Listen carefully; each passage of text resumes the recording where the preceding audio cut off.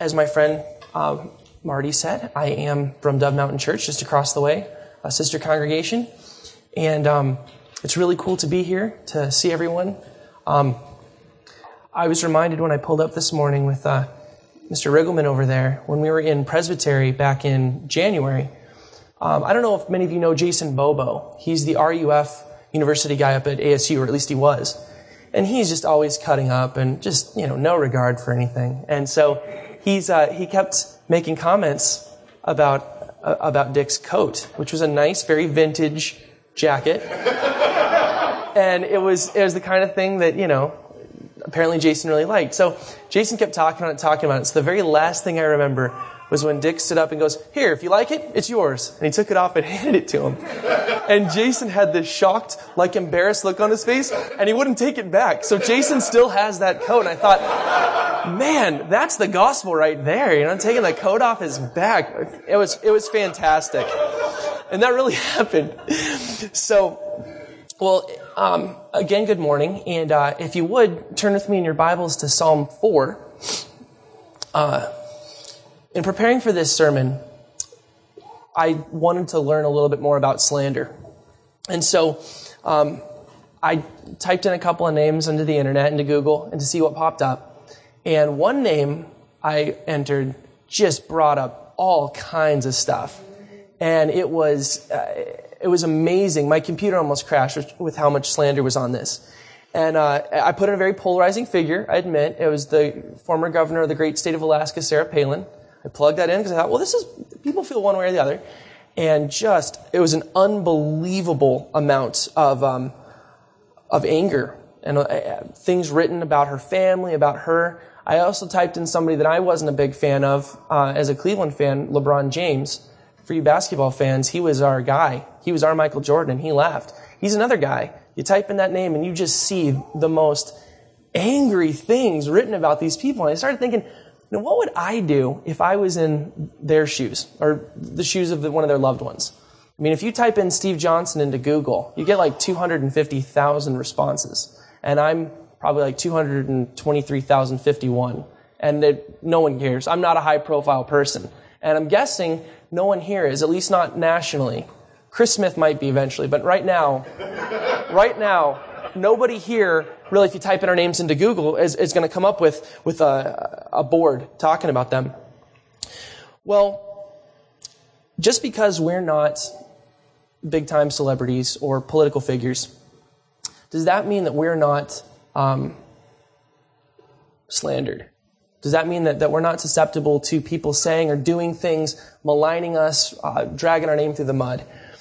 And obviously, we go through this. We have gone through this. You can probably think of a handful of times when you've been slandered, either on a small scale or sometimes it is on a larger scale. And that's actually where the psalmist is at. This is where we find David. So now if you'll read with me, beginning in verse 1 of Psalm 4. To the choir master, with stringed instruments, a psalm of David. Answer me when I call, O God of my righteousness. You have given me relief when I was in distress. Be gracious to me and hear my prayer. O men, how long shall my honor be turned into shame? How long will you love vain words and seek after lies? But know that the Lord has set apart the godly for himself. The Lord hears when I call to him. Be angry and do not sin. Ponder in your own hearts and in your beds, and be silent. Offer right sacrifices and put your trust in the Lord. There are many who say, who will show us some good? Lift up the light of your face upon us, O Lord. You have put more joy in my heart than they have when their grain and their wine abound. In peace I will both lie down and sleep. For you alone, O Lord, make me dwell in safety. Let's pray. Father, would you please bless this discussion on your word? Would you open our eyes to new truths, Lord? Would you speak here today? It's in Christ's name we pray. Amen. So, relief from slanderous enemies. We find David in a bad place. He's brooding. His enemies have brought allegations against him, and they've accused him of things that, even though the text never specifies, we know that they're troubling him. And it hangs over him. I don't know if you've ever had that, but even if you can say without a doubt that what's being said about you isn't true, it still bugs you that somebody out there might believe that. And that's where David is. So left with nothing but his frustrations, he turns to God. And this passage is an evening prayer, which kind of leads us to believe that it was one offered up as he was laying there unable to sleep. And when you think about David sitting and stewing, it's kind of refreshing. It's nice to see such a biblical hero acting so normal. David has no specific request other than just asking for peace of mind. Now, the source of David's anxiety is named in verse 2, and all he says is, "O men." Now, we might simply use the term people, and this shouldn't be too foreign an idea for us, the idea of people getting under our skin. People are accusing him of things he didn't do, and they're tarnishing his reputation. And it's funny because when you think of someone like David, we kind of go chronologically the way we were taught. When you think David, you think little David and big Goliath. You think King David, and you go all the way through. You go to David and Bathsheba, and then all the way, the whole narrative. David does still have the reputation of the man after God's own heart. And it's interesting to think about reputations, because if you're an honest person, if you have a reputation of being honest, people want to do business with you. They want to confide in you, open up to you.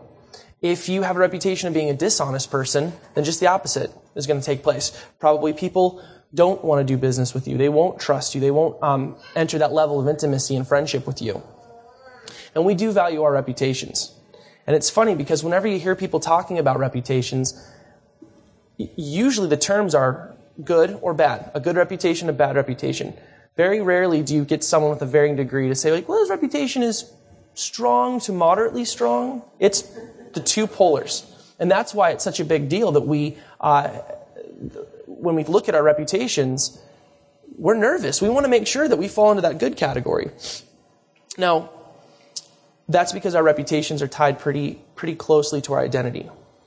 Now, hopping down to verse 3, David asked God, how long? How long will this be allowed to go on? And that is a fair and honest question. He's feeling hemmed in by the constraints of his human enemies. And David calls out to the righteous one, the one who knows of his innocence, to answer his enemies for him, speak on his behalf. And see, here we see David do something really interesting. He begins to answer his own question.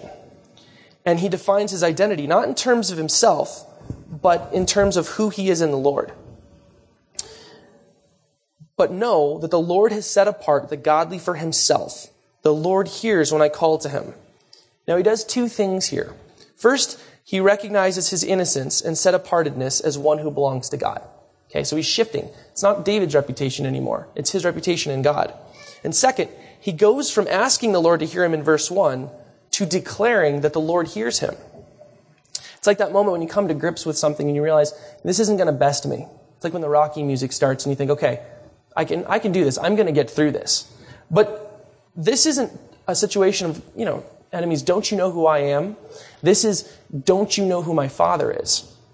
And I can't be taken down because of his protection. In the face of his enemies, David's request for God's deliverance from them becomes a statement of confidence. His name is weak. It's able to be impugned. His father's name is a different story. And it's that realization that starts to kind of shift the text here. Now, many of us are probably familiar with the Arthur Miller play, The Crucible. I had to read it in high school, and I didn't realize that I would think about it 11 years down the road, but it fits here because it's the story of the Salem witch trials, and really fascinating how any one person could accuse another of being a witch, basically because they didn't like them. They didn't have to have much proof. The burden of proof was on the accusee and not on the accuser. And in this book, one of the main characters, John Proctor, who's a down-to-earth, likable farmer, he's accused of being a witch. And as the story goes on, he's imprisoned, and he's given the option of just admitting to being a witch, at which point he would be free to go. So at first he takes that. He says, okay, I'll go with that right there. But then he realizes that his name is going to be put on a list that's going to be put on the church door, pretty public area. And all of a sudden he realizes, wow, this won't just ruin my name. This will tarnish the name of my sons and for generations to come. So he realizes, I'm not going to do it. And there's that scene in the movie where he's standing up there and they ask him why he won't do it, and he yells, "'Cause it's my name!" And he's just absolutely everything is attached to that.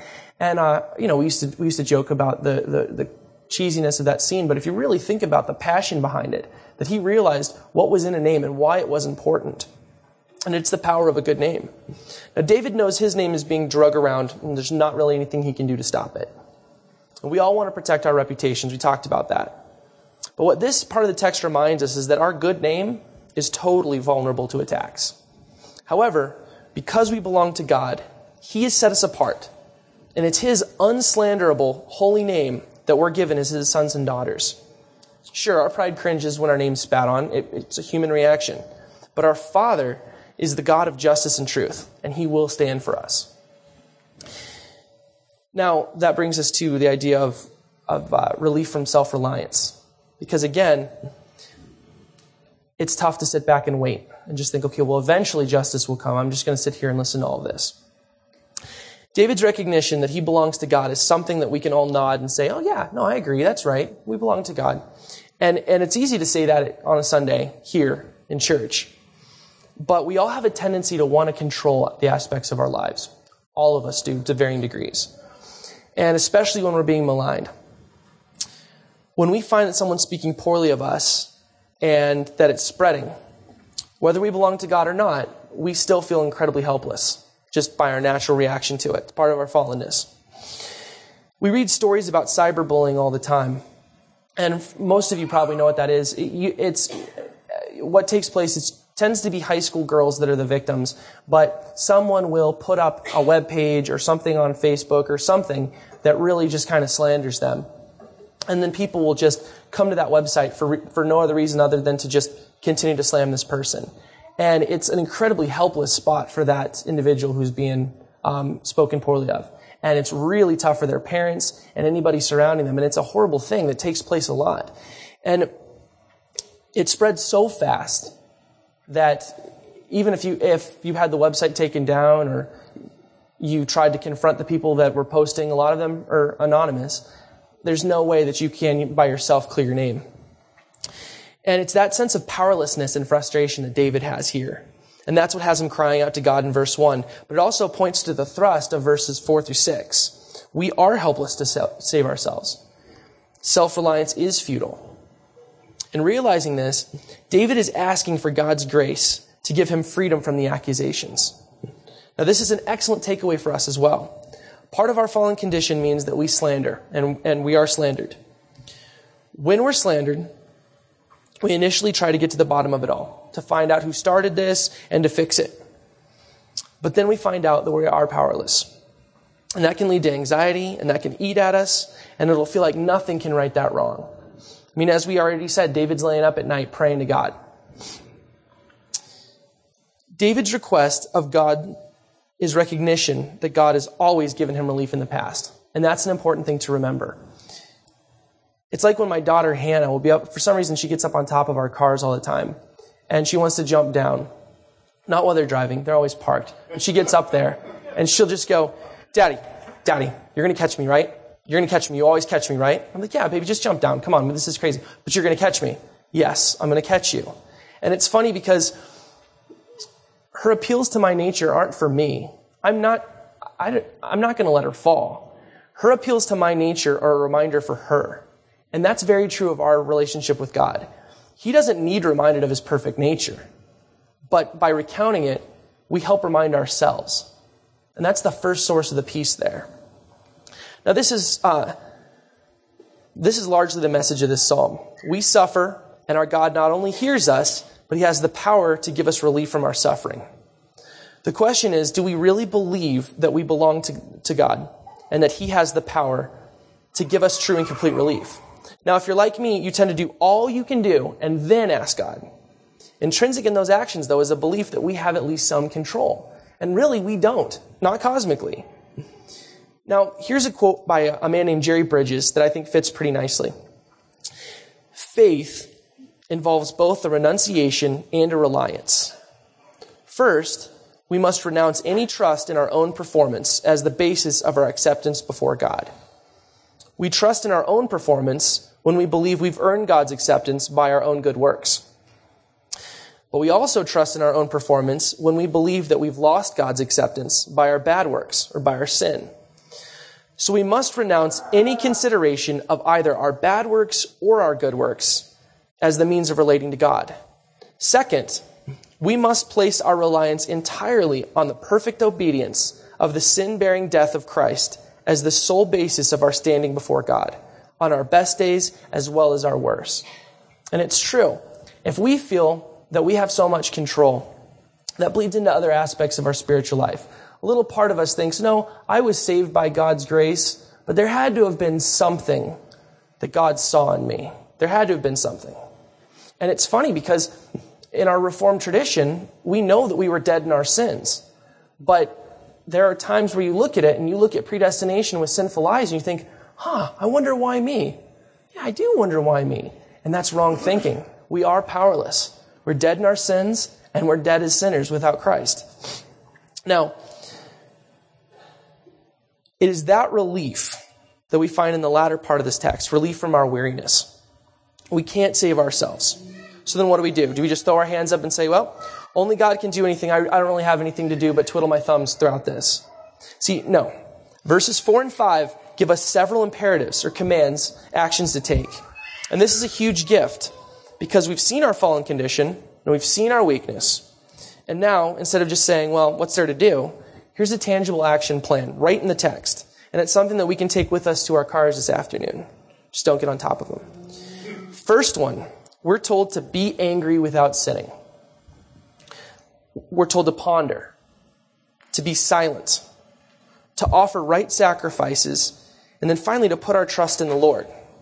Now, like I said, this is a pretty valuable list. And it's refreshing to be given the power to address ourselves when we can't address the situation. It's very interesting also that this tells us what we can do in response. Not to stop it. That's already been placed in God's hands. But how do we respond when we find ourselves in that victim spot? Let's take a closer look at the 5 commands. The first one is, be angry without sinning. Now, this is not an unfamiliar idea to the Christian, but it is incredibly hard to do.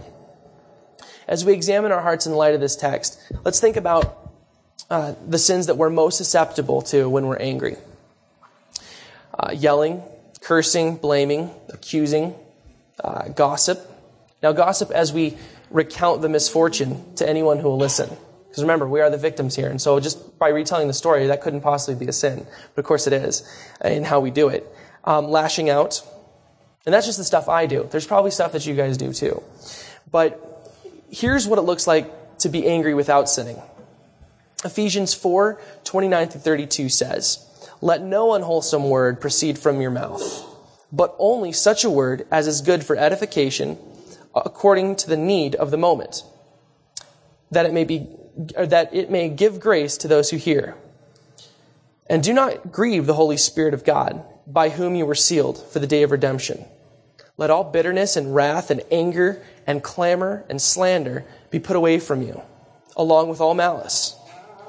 And be kind to one another, tender-hearted, forgiving each other, just as God in Christ has forgiven you. Another text, James 1:19-20 says, this you know, my beloved brethren, but let everyone be quick to hear, slow to speak, and slow to anger. For the anger of man does not achieve the righteousness of God. Now the next command is to ponder. And to ponder is defined as to think about something carefully, especially before deciding or concluding. This is one I really struggle with. In the context of the verse, we're to think carefully about what's happening, what has been done to us, what we've done in response, and how God might use it to shape us. Now, pondering is an act of inner searching. Next comes the one that perhaps I just keep saying I struggle with the most, and that is to be silent.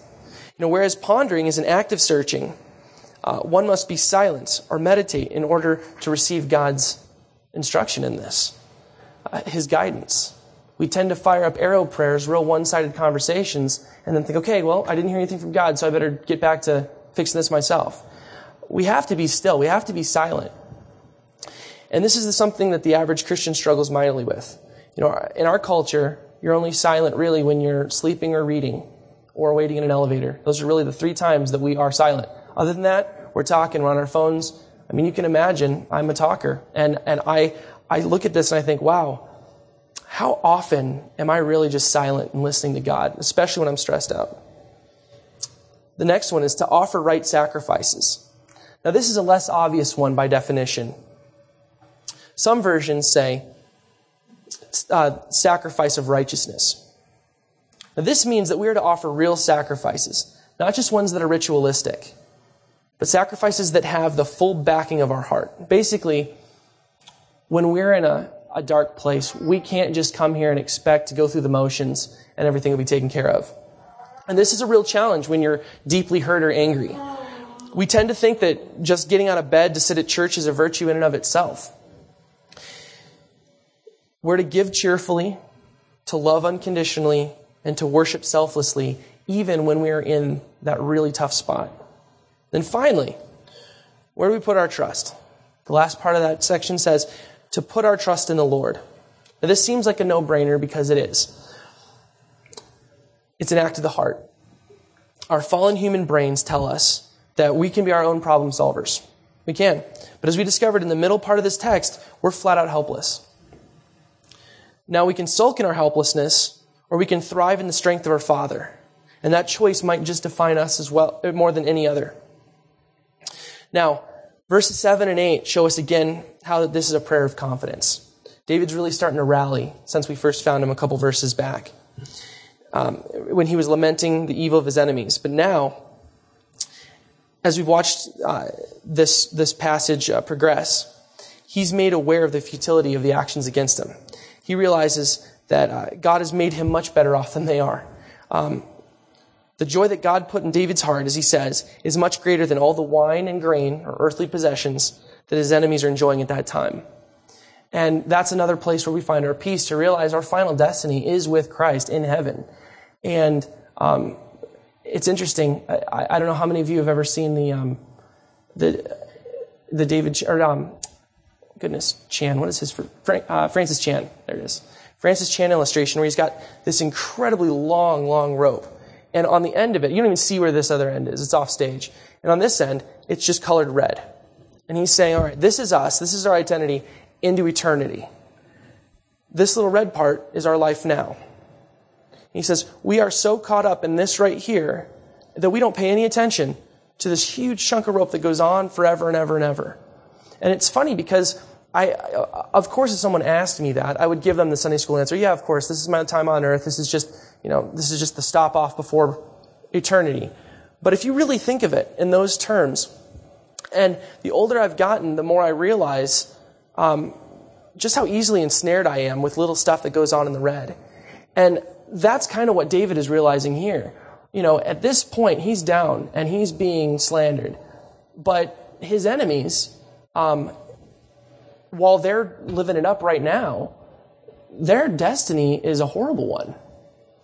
And that's not to say that we take solace in the fact that, well, they'll get theirs. No, we all deserve justice. We need to pray for our enemies. We need to pray for the people that slander us. But we also need to hold on to that perspective and realize this is such a teeny tiny speck in the grand scheme of things.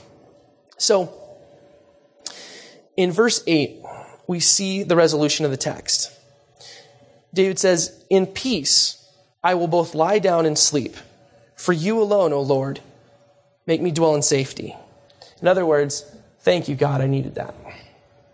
And to an outsider, David's conversation looks a lot like that classic kind of sitcom shtick where character A is sitting in the kitchen or wherever, and character B comes up and asks character A, what's wrong? And character A just goes on this long, woe is me dialogue, and then all of a sudden they start to kind of answer their own questions, and then by the end of their monologue, they feel a lot better and they thank the other guy and they walk out. Well, you see that all the time in TV shows, and some people might think, well, is that just what happened here? That David just starts off kind of sniveling to God, and then he starts to feel better, and he realizes, wait a minute, I belong to God. Thanks, God, and he takes off. No, this Psalm 4 is not a one-sided conversation. Again, as we talked about it, David had this relationship with the Lord. He's the psalmist. He had this open dialogue with God, and what we're seeing here is the benefit of having that. The Psalms truly are poems and songs for the glory of God.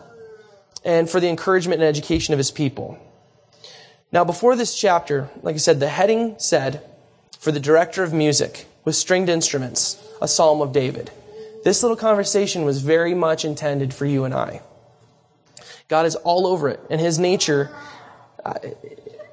is revealed to David. It gives David encouragement and a solution. And what a wonderful application for us. When we feel overwhelmed and hurt, we need to take David's lead and speak to God, cry out to him.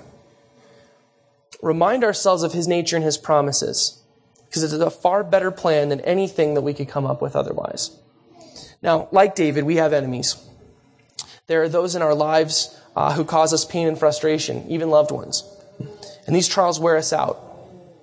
Our own reserve of strength is nothing. We're constantly coming face to face with our sinful nature and the sinful nature of others.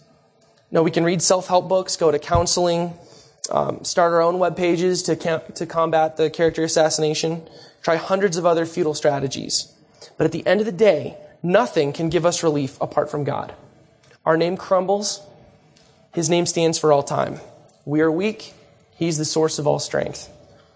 I want to close with a quote by Charles Haddon Spurgeon. It says, God does not need your strength. He has more than enough of that power himself. He asks your weakness because he has none of that himself. And he is longing, therefore, to take your weakness and to use it as the instrument of his own mighty hand. Will you not yield your weakness to him and receive his strength? Let's pray. Father, we're reminded of our weakness. And we're reminded of what sin has brought about here on earth and what we go through and what we put others through, Lord. And that can be such a depressing thing. But boy, are we thankful for your gospel and the hope that you just show us, even within this one text, Lord, that you stand with us. You stand for us. You want us to be concerned with how we react because ultimately you are the truth bringer. Father, please help us to remember this the next time we find ourselves in a crisis. Help us to have our first reaction be to cry out to you and to respond the way David did, Lord, not to get ourselves in a tizzy and fret around in sin, Lord. Thank you for this day. We thank you for the overcast weather. And I pray that as we go on with the rest of our Lord's Day, that we would remember you on the Sabbath. Thank you, Father. It's in Christ's name we pray. Amen.